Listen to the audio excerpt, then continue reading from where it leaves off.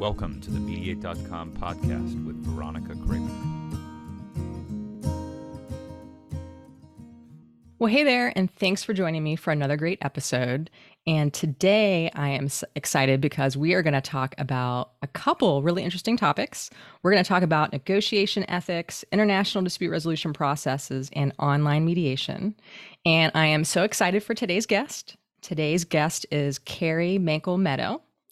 And Carrie is a distinguished professor of law and political science at the University of California, Irvine, and A.B. Chettle Jr. Professor of Law, Dispute Resolution, and Civil Procedure Emerita at Georgetown University Law Center. She is one of the founders of the modern legal dispute resolution field and has been teaching negotiation, mediation, and related subjects for over 35 years.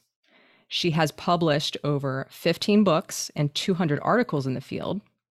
She was the first recipient of the American Bar Association's Award for Scholarly Excellence in Dispute Resolution in 2011. In February 2018, she was awarded the American Bar Foundation's Award for Outstanding Scholar. Carrie has taught law and dispute resolution to diplomats, lawyers, law students, mediators, government officials, and ordinary citizens in 26 countries, and on 7 continents, which, yes, I also understand includes Antarctica. So I'm definitely going to ask about that. And she has mediated and arbitrated hundreds of disputes in the United States, including commercial, arts, education cases, as well as many general civil litigation matters. She's mediated and arbitrated cases outside of the United States as well. And I want to add, Carrie will publish a book called Very Short Introduction to Negotiation, which will be published by Oxford University Press and will come out in this September 2022. So with that, hey, Carrie, welcome to the Mediate.com podcast, and thanks for being here. Thanks for having me. I've been a long reader of Mediate.com, so happy to contribute. Very cool. And I'm super excited. And first, I just want to kick things off. So tell me about your experience teaching in Antarctica. Well, I've taught mediation and ethics and negotiation on all the other continents. And about 6 years ago, I took a trip to Antarctica, where there were a lot of scientists on board lecturing on a whole lot of scientific subjects. And when a very distinguished diplomat heard that I was on board, he asked me to do a little lecturing and informal teaching of mediation for the very distinguished crowd that was on board. So now I get to say I've taught on all 7 continents. We actually did touch land. We weren't just on the boat. We actually went with ice picks and met the penguins, and we were on land and at some of the stations on Antarctica. One of the best trips I ever took in my life. And I noticed that the penguins tend to live relatively peacefully. Relatively. Yeah, that had to have been amazing. I mean, gosh, talk about like a bucket list experience. That's on my bucket list. So that's awesome. It's a good one. Very cool. Very cool. All right. Well, hey, let's get started with negotiation expertise and ethics for mediators. And so I thought maybe the first thing I thought would be interesting to talk about. So I had a chance to read the materials that you sent to me prior to our conversation. And thank you so much for that. That was so helpful. And one of the things I was really curious about, so I read your chapter, and I'm going to share the book in case anyone wants to check it out. But you have a chapter in a book called Evolution of a Field, Personal Histories and Conflict Resolution. And in it, I came across this description of mediation as a sensibility. And I was wondering if you could talk a little bit about that, because I've never heard mediation described like that before. Well, it's a great choice of a question, because the term came up in my work with one of the editors of the book, Howard Gadlin, who I don't know if you've interviewed yet, but you should, who is a leading ombudsperson in our field, a psychologist by training. And he and I worked together both at UCLA in dispute resolution at the university, and then he was at the National Institutes of Health. And I did some training programs there too on conflict resolution. And Howard and I used to say, mediation is a sensibility, meaning, an approach to human problem solving. How do I conceive of the other? Now, I'm a lawyer by training, so lawyers conceive of the other as someone to be defeated or beaten in some dispute or conflict. And a mediation sensibility says, who are the people involved in this conflict? And what are the possibilities of us coming out of this encounter with each other in mediation better off than we were before? So to put, not to cute a phrase on it, how do we make lemonade, or I like to say lemon pie, out of lemons? And that's what a mediation sensibility is. It's an optimism. It's a sense that although we're in conflict or dispute, our job here is to try to solve the problem between the parties and, if possible, make things better, not worse. May not be, I want to say this early on, I'm not a fan of win-win. It doesn't mean we can solve all problems, but it's a sensibility or an approach or a conceptualization of what we're doing that is trying to make the problem better than it was before the parties came together. That makes sense. And that's really interesting. And it almost sounds like kind of looking at mediation as like the bigger picture beyond that discrete case, maybe like looking beyond just settlement. Exactly right. So my chapter in that book talks about my rootedness in social justice and having been a civil rights lawyer and a poverty lawyer. And so I came to mediation as someone who was originally bringing class actions that, just as you say, went beyond winning the particular case, but trying to take a look at what the larger legal issue was and, where possible, the larger social issue. So conditions of prisons, welfare regulations, employment settings. These were all things that, yes, we had a case, we had a dispute between two people, but the lawsuit was a vehicle to try to help the parties, often government parties, but also private parties, think through other solutions.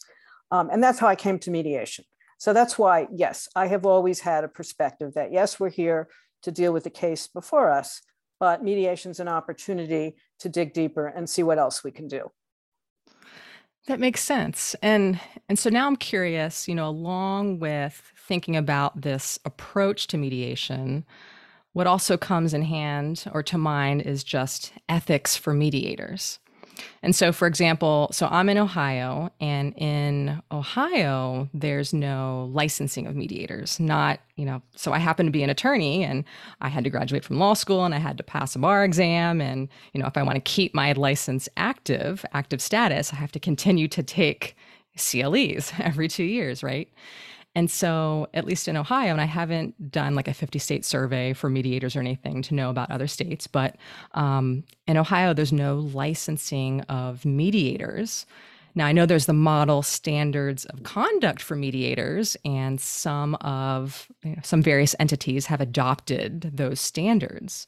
So when we think about, mediators conducting a mediation ethically, if a mediator, is in a state, in a location where there's no licensing, what's the teeth behind something like the model standards of conduct for mediators? Kind of, what are your thoughts on that for ethics?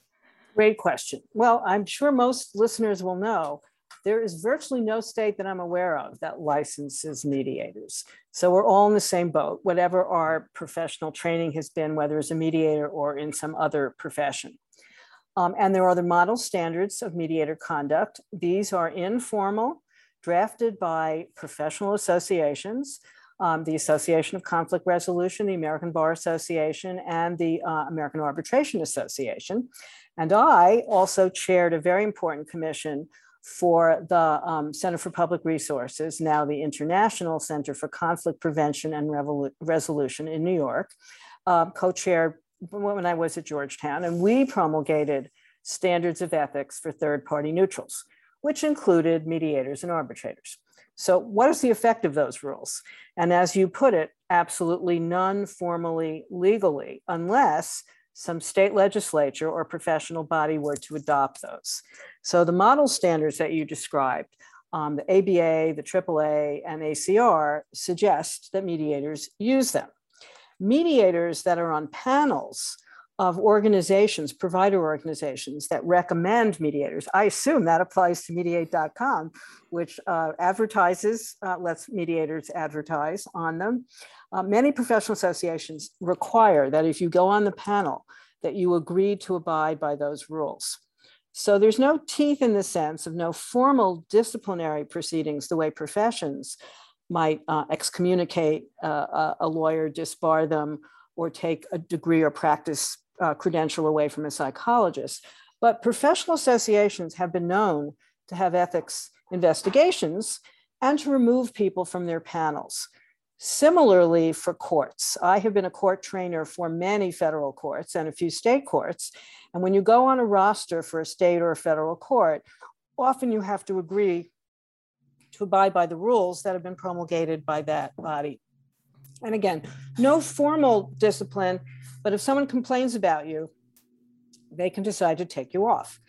Now, this is a really tricky little question to add, but it's an interesting legal question. If someone were to remove me from the Central District of California Federal Court, Los Angeles roster as a mediator, do I have a due process right to complain that I have a right to some kind of hearing? Because that's a government body taking me off a roster. And so some people have complained about that, but at the moment, I'm actually not aware of any particular case that's come up that way. I would say, to answer your question, this is really important. The most significant way to discipline ethics or to have discipline in our field of mediation is reputation. Because if the parties aren't happy with the mediator, they will try to complain to somebody, whether it's the court or whether it's one of these bodies, providers that puts them on lists. And all that needs to be known is that somebody complained about you and you probably won't get work again. Many, many years ago, Eleanor Holmes Norton, who's now the district representative in Congress for the District of Columbia, was my predecessor at Georgetown and an old friend, wrote a wonderful piece arguing that negotiation ethics were also mostly policed, even though there is formal discipline in the legal profession. Most of it is disciplined by reputation. If you have a reputation for being honest, for being fair, for asking the parties to do the same, you'll have a good reputation and people will use you again. And the minute you get accused or you actually engage in some bad behavior, it will get known. And I will just add, if I can plug another one of my colleagues, James Coben, who's at Hamline, did a piece many years ago, a wonderful piece, collecting all of the legal cases that have been filed against mediators for malpractice or coercion or for doing something bad. Those cases are public. So if somebody sues their mediator, either for malpractice or they might sue because they don't want to adhere to the agreement that they said they agreed to in the mediation, they argue they were coerced, that behavior gets reported in the case. And so lawyers that have been the subject to lawsuits will have serious reputation damage in a published opinion and probably on Google. Even some of our most renowned mediators, that is, people that have done major special mastering in big class action cases in federal courts, there have been complaints occasionally raised against them. And when the judges rule on those things, they get reported. And the press, that's the other thing I have to say. If something's bad enough, the press will pick it up. So behave yourself, everybody. We'll talk about the details of the rules shortly, but the best protection for good ethics is your reputation.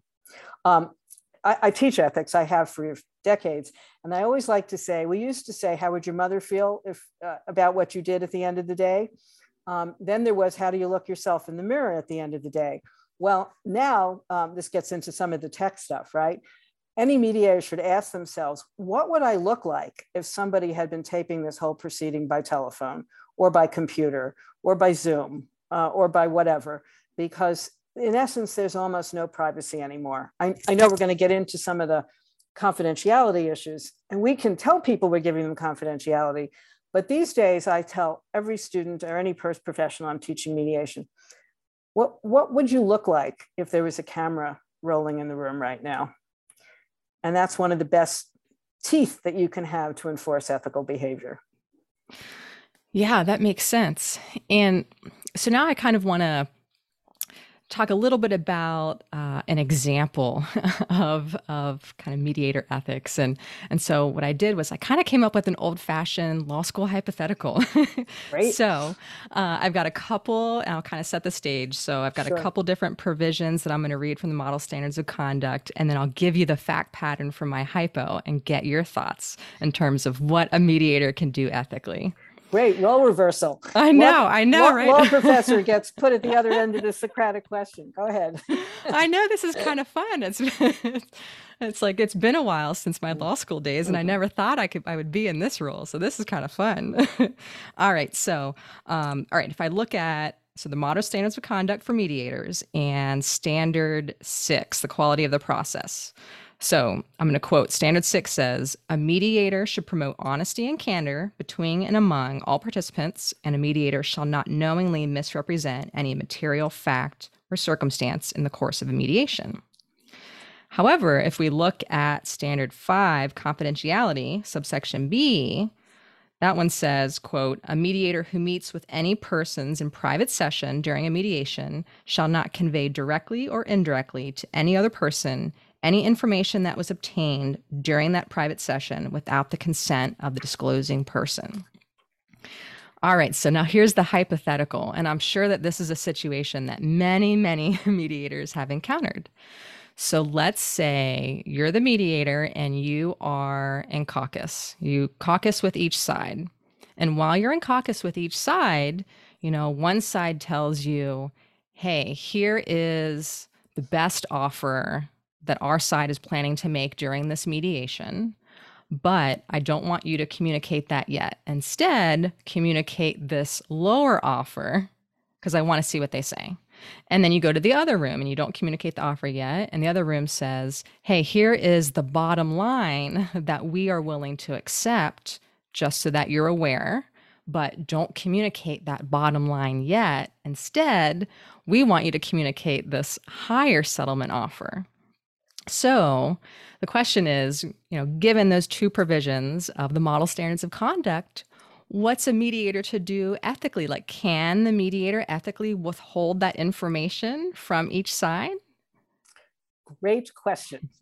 3 answers. Okay, number 1, and this, I'm afraid to say, applies maybe to attorney mediators differently than other mediators. As any attorney mediator knows and who studied the model rules of professional conduct, those examples that you gave are exceptions to the rule 4.1, which says a lawyer must always act with candor to a third person. As I like to teach, what the rule giveth, the comments taketh away, because the comments to rule 4.1 say that generally accepted practices of negotiation acknowledge that people puff, and that the bottom line, literally, it's in the comments, the bottom line, the least you will accept or the most you will offer is not generally regarded as something that is fact. It is your opinion about what you would take. And so the comment actually allows attorneys, now that's a separate question from what mediators can do, but under the model rules for lawyers, it allows attorneys very specifically not to be, quote, I have scare quotes in my fingers here, allows attorneys not to be totally truthful in that moment.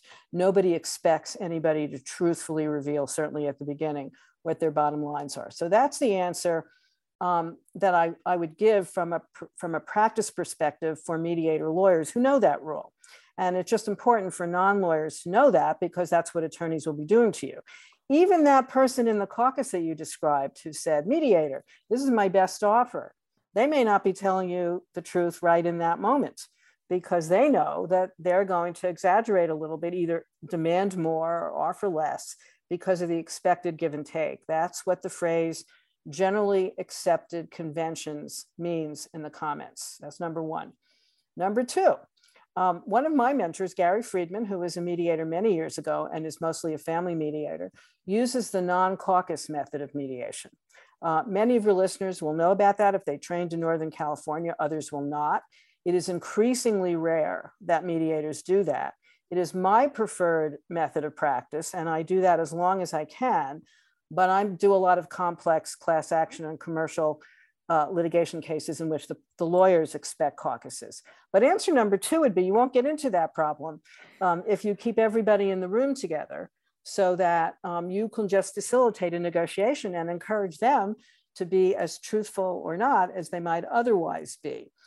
A subset to answer 2 is you can be careful about your own representations by framing them in questions.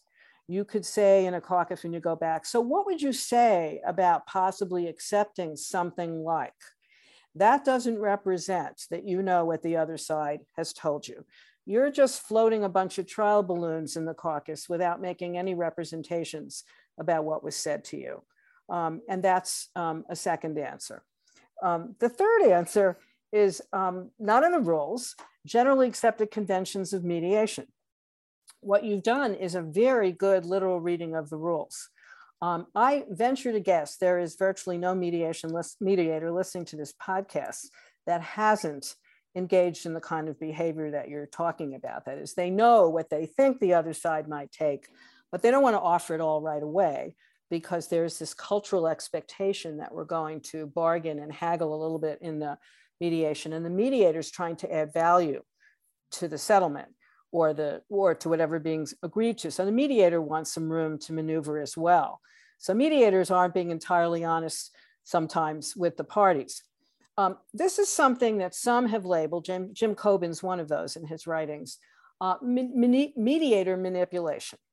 The mediator knows or senses where they think it's going to come out, but they're not going to press very honestly. And so I want to just, end this little segment by saying, anyone who's mediated as long as I have, that's about 40 years now, it's tough because it's an art as well as a science. The science is what you just read me, the specific rules, and I need to know them. I need to know what the expectations are, what the limits are, what I can or can't do. But I've developed some wisdom over the years, and I hope a lot of our experienced mediators have. And we also know parties expect things. So I'd be surprised if any sophisticated lawyer that doesn't talk to parties would actually expect the mediator to be absolutely, totally frank in caucus number one. Here's what I think they'll do. What do you feel about that? It's because we have become acculturated to this process that our job is to be a go-between, to get a sense of what the parties like or want or think they can do. And then we try to bring them together in a skillful process. I fully acknowledge that this is problematic because I'm speaking to you as someone who has operated in good faith all of these years. And your earlier question, so what's the teeth if someone is lying and manipulating the parties? What do we do? And I know every mediator does. I've been showing a videotape, many professors have, of a very successful mediation for 25 years. It was made by CPR a long time ago. And the very skillful, nationally renowned mediator, I won't name him, in that tape does exactly what you're talking about. He offers, at the end of a very long multi-day mediation, he offers one party a little bit less than he knows the other party would ultimately pay. But they've been working for so long that the party says, phew, oh, we're finally getting there, and they accept it. And the teaching moment in my classes and in training, just as you've asked me, did that mediator do something wrong, unethical, by not offering the full value of the offer? And the answer, it's a great class discussion, but one of the answers, and the answer given by the mediator himself, is it's not wrong because it makes the other party committed to the agreement because they didn't have to give it all up. And they know that the mediator helped them to save a little bit, in this case, money, to help the party save a little bit of money and also to save a lot of face. So the mediator is not only getting a settlement term, but the mediator is protecting the agreement also. It looks to, especially to students that have never seen a mediation before, they see it as what you're describing here, lack of candor, manipulation. But the truth is, in the end, both of the parties know that they've made a deal. Neither of them has gotten 100% what they want. That's why I say not win-win. Neither party's gotten 100%, but they've gotten enough. And the mediator has done the work of getting them to the table and agreeing. So it's a tricky business. As I say, it's an art, and it should be conducted truthfully and good faith, but it's not simply a matter of black and white truth or falsity. There is some in between there, and that little in between, the gooey stuff, is what makes the agreement. Yeah, and I guess like you mentioned too, I mean, throughout a mediation process, more information is being revealed that might change one side's assessment one way or another that could impact, what the offer looks like. So yeah, that makes sense. So, now if we think about mediator competence, I think back on my basic mediation training and you learn about things like avoiding conflicts of interest and maintaining confidentiality and things like that. What does it mean now that we've talked about kind of the model standards of conduct and we went through this hypothetical? What does it mean to be a competent mediator, knowing that, mediation is assisted negotiation and there's different styles of mediation? So what does a competent mediator look like? Fabulous question. So if I may reference another long friend of mediate.com, Christopher Honeyman, who was a labor mediator in Wisconsin for several decades, and now has his own convener conflict resolution consulting firm. Many years ago, he and I worked together with the Law and Society Association, which does empirical research, to try to develop competency tests. And Chris had a very ambitious plan. He had a number of us that were experienced mediators, creating scenarios, watching scenarios of trainees and rating them so that we could really try to develop I had to take a bar exam, you had to take a bar exam. People have developed tests to quantify legal knowledge. And Chris's idea was that we could quantify through some exams, some paper and pencil exams, given a fact situation like you just gave me, what would you do, A, B, C, or D? And then we would mark them wrong or right. And then there was an experiential component. We would then watch you mediate, and there'd be a group of raters, whether 3 or 5, raters, R-A-T-E-R-S, that would give you a number. And from that, we would determine your competency. And Chris wanted some states, whether to license or not, to begin to develop standards for competency. So another example of that, when I trained in the Northern District of California Federal Court in San Francisco, also quite a long time ago now, we used a system like that.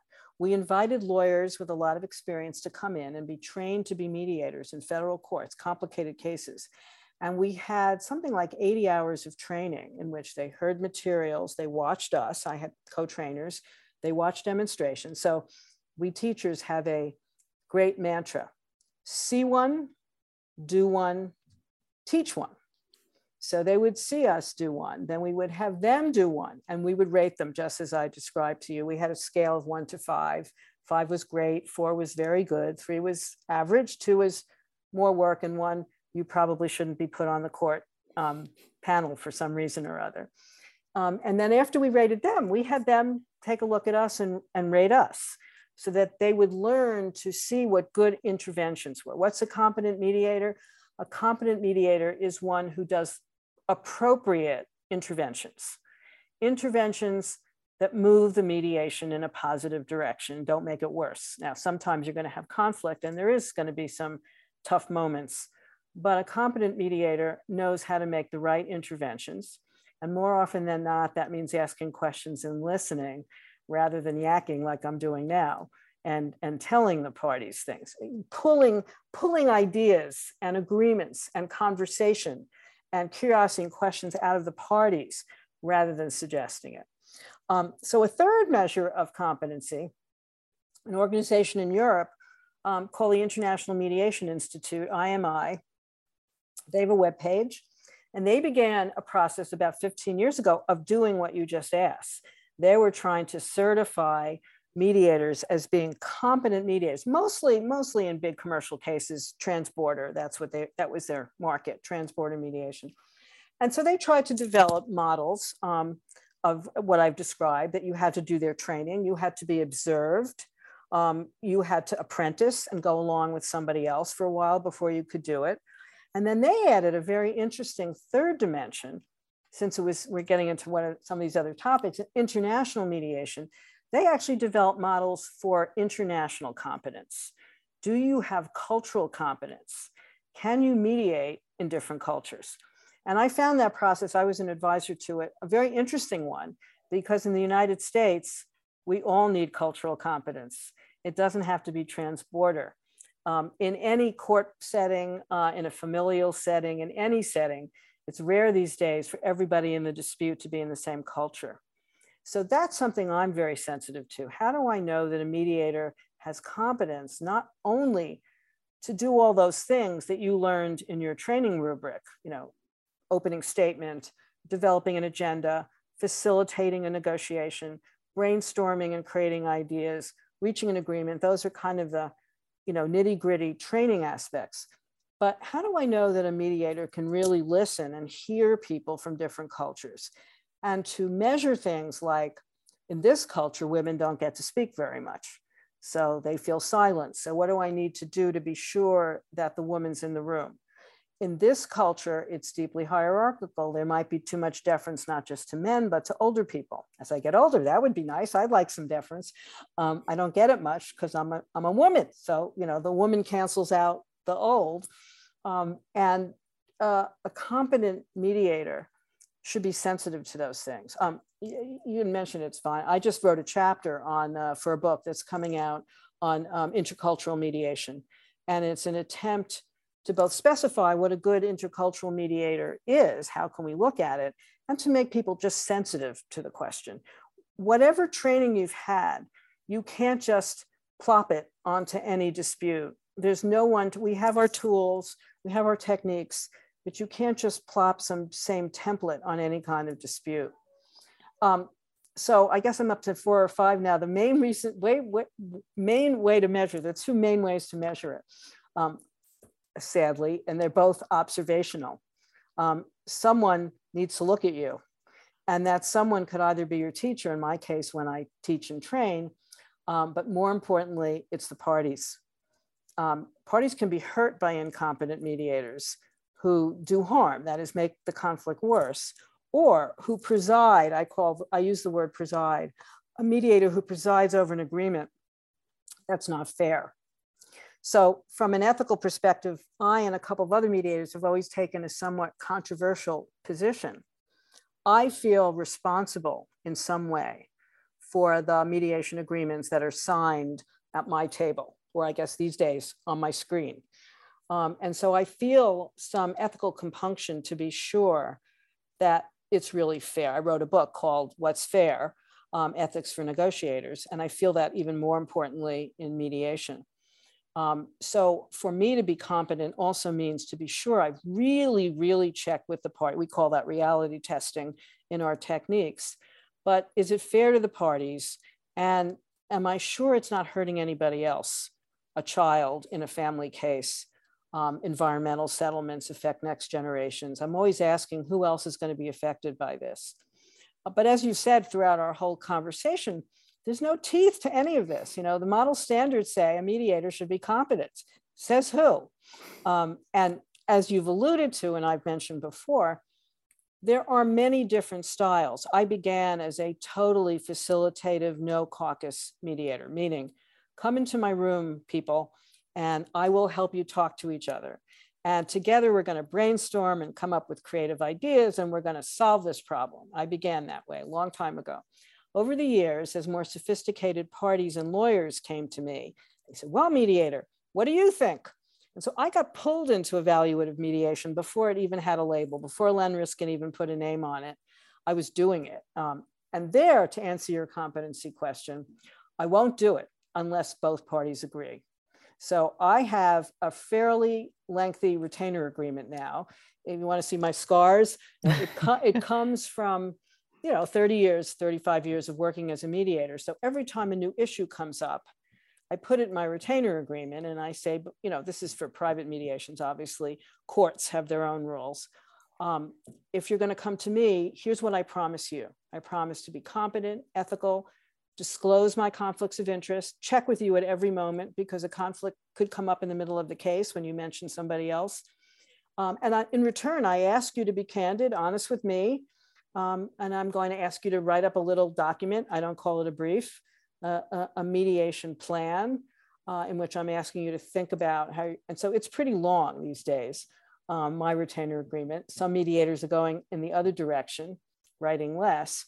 But what that gives the parties and the clients is a template for what I think is competent. And if I depart from fortunately, no one's ever sued me.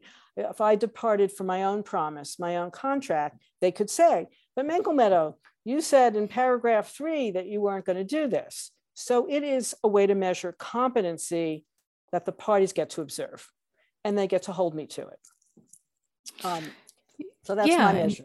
Yeah, and so that everyone's on the same stage or on the Right. same page. And you mentioned cultural competency, and that's a really great segue for international dispute resolution. I'm curious, is there consensus across the globe on what mediation is and what it isn't? I love that question. That one's got a simple answer. No. No. So for listeners who don't know, you might interchangeably use the words mediation and conciliation. And here's a great way to describe my international experience. I've spent many years now, over 20 years, teaching in many Latin American countries, Central America, Nicaragua, Costa Rica, Brazil, Argentina, Paraguay, Chile. And in the beginning, I have Spanish, but it's not totally fluent. So I had translators often, and I would listen with my little earplugs on to hear what they were saying. And I said, oh my God. And that's when I started to learn Spanish more seriously. They would interchangeably use the word mediation and conciliation, totally different words. In Europe and most of South America, conciliation is a labor mediation process in which the third party neutral does express suggestions. How about this term in the labor contract? How about this for child custody? And it's closer to evaluative mediation, but in some countries under statutes, it has the force of, if you don't agree with the conciliator, you're really going to be in trouble. So some sanction will happen. So we think in the United States, conciliation sounds like this soft, nice, I'm going to conciliate you, you're going to hear each other. In fact, in many other countries, it has a much longer, deeper history in labor, and some of that is spilled over into mediation. Similarly, in very large commercial disputes or international investment disputes, mostly decided by arbitration, a lot of the commercial and international arbitrators then got into the mediation business. We could do a whole other podcast on that. I do arbitration too, and I've trained people in lots of countries, and I find it very disturbing that both commercial arbitrators and a lot of retired judges go into mediation and see it as head knocking. This is what you're going to do. I'm a judge. I know how this is going to come out. I'm an arbitrator. This is what I would decide. So I would say we use this term mediation, and there's many, many books now, comparative studies of mediation in Europe. I've taught in Hong Kong, Singapore, and China, mediation in Asia, much longer Confucian tradition. So there's a harmony culture in stereotypic terms. But more importantly, there was a communist tradition to mediation, Maoist mediation, which was you have a dispute, you come to us, and the party official will tell you what you're going to do, and you stay out of court. So that gives you a little flavor. Anyone who's interested will get to, I've written a lot about this. The term mediation, it's totally different in different cultures. So just think of it this way. So is litigation different in different cultures. Yeah, and that's actually leading right to my next question. So in the United States, when I think about mediation, I think about how it is largely connected to the litigated case. What is it like in other parts of the world? Is mediation largely connected to a pending court case, or do you see more mediation at sort of the pre-file stage? What have you seen? Well, a couple of things to answer your question. One is mediation is increasingly being used in big mergers and acquisitions, for example, term sheets, big transactions. As the parties come together to negotiate, I don't want to mention it because I'm not a fan of this, but think about what's going on this morning. Twitter suing Elon Musk to make him go forward with his offer to buy Twitter. That will be enormous litigation. And I don't think of, Elon Musk probably not someone likely to go into, but you never know. The big Microsoft antitrust case went into mediation for a while, either pre and during and after litigation. So mediation is used in a lot of big, humongous situations before they get to court, during court, and surprising to a lot of people, after court. That is, there can be a judgment, and then the parties decide to come together and try once again before anybody tries to execute on the judgment. The other big area that I've worked in, of course, is diplomatic mediation. And in international relations, I've done a lot of work in the Middle East, both when I was in Washington at relatively high levels with diplomats trying to once again solve a Middle East problem.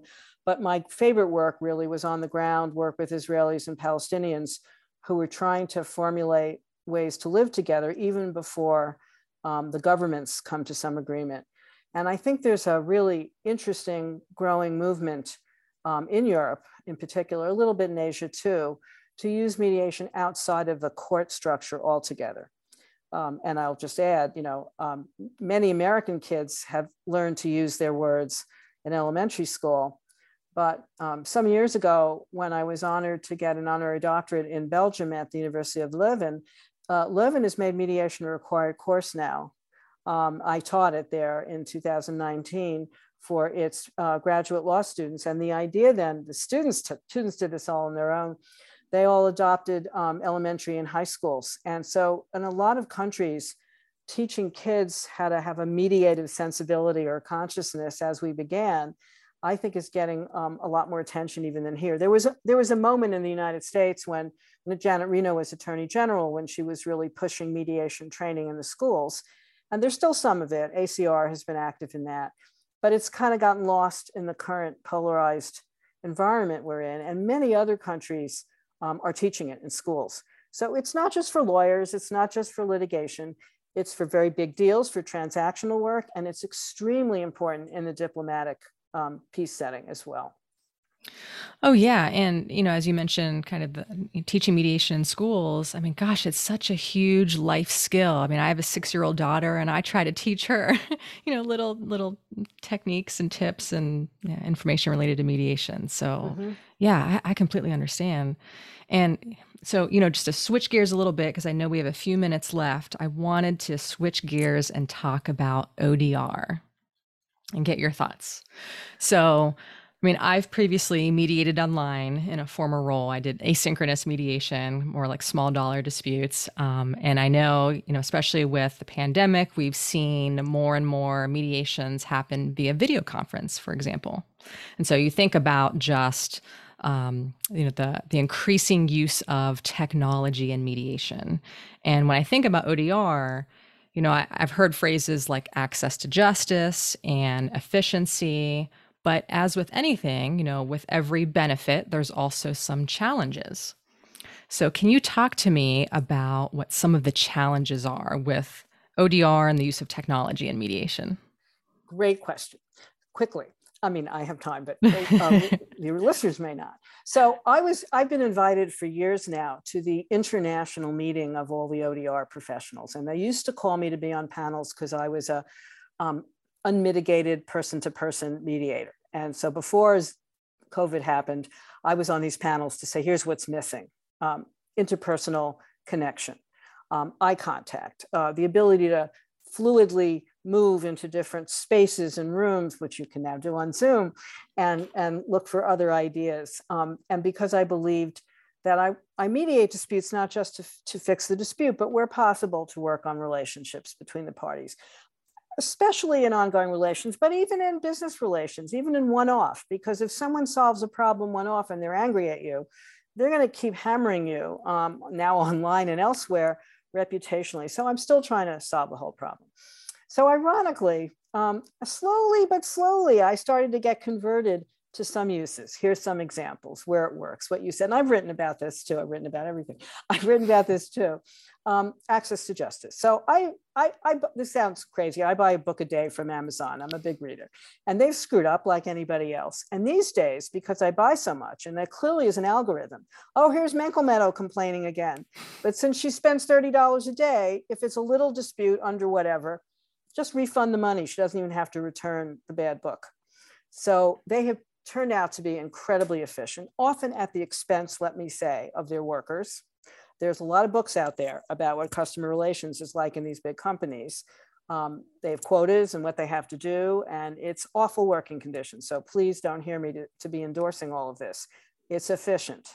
And for someone who can use it, it is amazing for those kinds of disputes. And I have used it for customer service all the time these days, and it's totally efficient. And so small disputes, yes. Algorithms solve the problem. Also, I've called this getting to Yelp Getting to yes, obviously, are great text in negotiation. But the other thing that online dispute resolution does, if you have a really bad dispute, put it on Yelp and make it a class action without filing any papers. If enough people have had problems with a particular company, those reputational services actually operate like class actions, and you get very quick service. It is a way of communicating with a producer, a manufacturer, even a government agency. That's something going on. I just this morning, before we got on our call here, I filled one out for my university that was supposed to be taking care of some tech problem, and they asked for feedback, and I gave it to them. You know, it took them much too long to solve a very simple problem. But so it was very quick. You know, the whole thing took 3 minutes, and I hope it will lead to improved services. Dangers, okay? Dangers.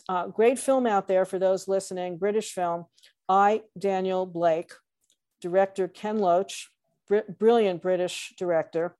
And it's about an elderly retired man who's trying to take care of all his much more generous than ours government benefits. And in the course of the film, he befriends a young woman who's on financial aid with children. And the two of them are trying to help each other. This is, you know, before COVID, go through computer systems where they have to apply for grants of aid and then deal with social workers and everybody else. And it's a fabulous film because it shows all you lawyers listening out there, we will be defunct. The key aid here is not a social worker. It is the librarian in the public library who helps these people to get through their computer illiteracy. One, because of being older and not being able to see or manipulate fingers anymore. And the other from not having had enough digital education to understand how to use all these platforms. I'm getting close to that myself, even though I was the first generation to be on computers. So clearly there's a digital divide, aging, language, facility with all this new technology that's very problematic in person-to-person disputes. In very big disputes with lawyers, you know, the good thing about COVID is all my fancy mediator arbitrator friends who used to travel the world, they're all doing it from home. So they've been taking me to lunch when they can and, you know, talking about their cases. And I will just say there've been a lot of converts. No travel, flexibility, ability, if you're up to do an international mediation at 2 o'clock in the morning for some and 10 o'clock in the morning for others. So the flexibility is amazing. Timeouts. And I have had it reported to me, I haven't experienced it. In a way, less anger because people aren't in the room together. They're not even in any room together. So they don't flame out as much. My own experience is different. And that is early on in the use of email, I experienced a lot of flame mail when, because people were not looking at each other, they felt perfectly free to say whatever they want. So I have to say in conclusion that when people may not know this, when the cave paintings were discovered and we learned about technology and art and what human beings make of the devices and tools they come up with, they were used to tell people where the animals were to go hunt. They were also used for early pornography, in case anybody didn't know that. So tech is tech, whether it's simple tech or complicated tech. I'm no longer a total critic. I am what I do best, and that is I say it depends. Some of it has increased access to justice for some matters. And it really does, look at us, you know, facilitates or listen to us, communication so that people can listen to this whenever they feel like it. So it is really a marvel, and that's the good part that's come out of this. But I'm still an old-fashioned girl who likes, where possible, the human connection. I think that's the beauty of mediation when it works. So I say, if it's working for you as a party, a lawyer, a mediator, a professional, go ahead. I still prefer and hope and look forward to being back in person for as many as I can myself. So would it be fair to say your take is use the technology for its particular strengths, use it to support what you're doing, but not necessarily replace like in-person means of resolving? Absolutely. And quickly, I might say there was a wonderful platform in Holland, in the Netherlands, It's been taken down and is being restructured. But it was before COVID, it was a hybrid system for domestic relations. That is, parties could come on, and if they were getting along well, they'd use their diaries to plot their custody sharing arrangements. They wanted to see a counselor. They could either do it on Zoom or some Zoom equivalent and talk to somebody, or they could use the platform to search through lists of social workers and psychologists and school people, professionals to help them. And as I saw it demonstrated, Colin was involved in this. So Colin Rule out there, if you're listening, you know about this Rechtwijzer in the Netherlands. The structure and the model was terrific. It didn't get all the buy-in that everybody hoped. And I know there are efforts in Canada, in the Netherlands, in Australia. There is more development going on some of these platforms. That to me was a model. It was hybrid. It allowed parties that were sophisticated enough to use the technology to make choices about what they were going to do online and what they needed to do. And I'll just add, one of my dear friends in England, who's a mediation teacher and practitioner, Maria Moscati, she works a lot with children and children in same-sex couples divorcing for levels of complexity. And online stuff is great because she's actually written a children's book. So kids can look at pictures and do things, while their parents are over on another screen trying to work things out. And she's done this wonderful little illustration of, what's happening to us, and kids can actually see it. And it also makes use of, this kind of stuff, multi-platformed, multifaceted ways. And so there's still a lot to be invented and done with this stuff that I think is very promising. Very cool. Well, Carrie, this has been such a great conversation. I feel like I had the opportunity to be a student in one of your classes, so I have really appreciated this. It's been my pleasure. It's been great talking to you. If there's any listeners who want to learn more about your work or connect with you, how can they do so? Well, they could email me, cmeadow@law.uci.edu. And if you go to the University of California, Irvine faculty page, I have a page and my whole bibliography is on there, my whole CV. So you can take a look at everything that I've written. It's much too much for anybody to read. It's much too much for anybody to have written. And the good news is, things change. So I'm still writing, but that's the best way to get in touch or to read some more. Well, very cool. Well, hey, thank you so much again for being on the Mediate.com podcast. I appreciate it. Thank you. My pleasure. Be well, everyone, and stay well. All right, friends. Well, this wraps up another great episode. I'll talk to you next time. This podcast was brought to you by Mediate.com. For more information about Mediate.com's programs and content, please visit our website at www.mediate.com.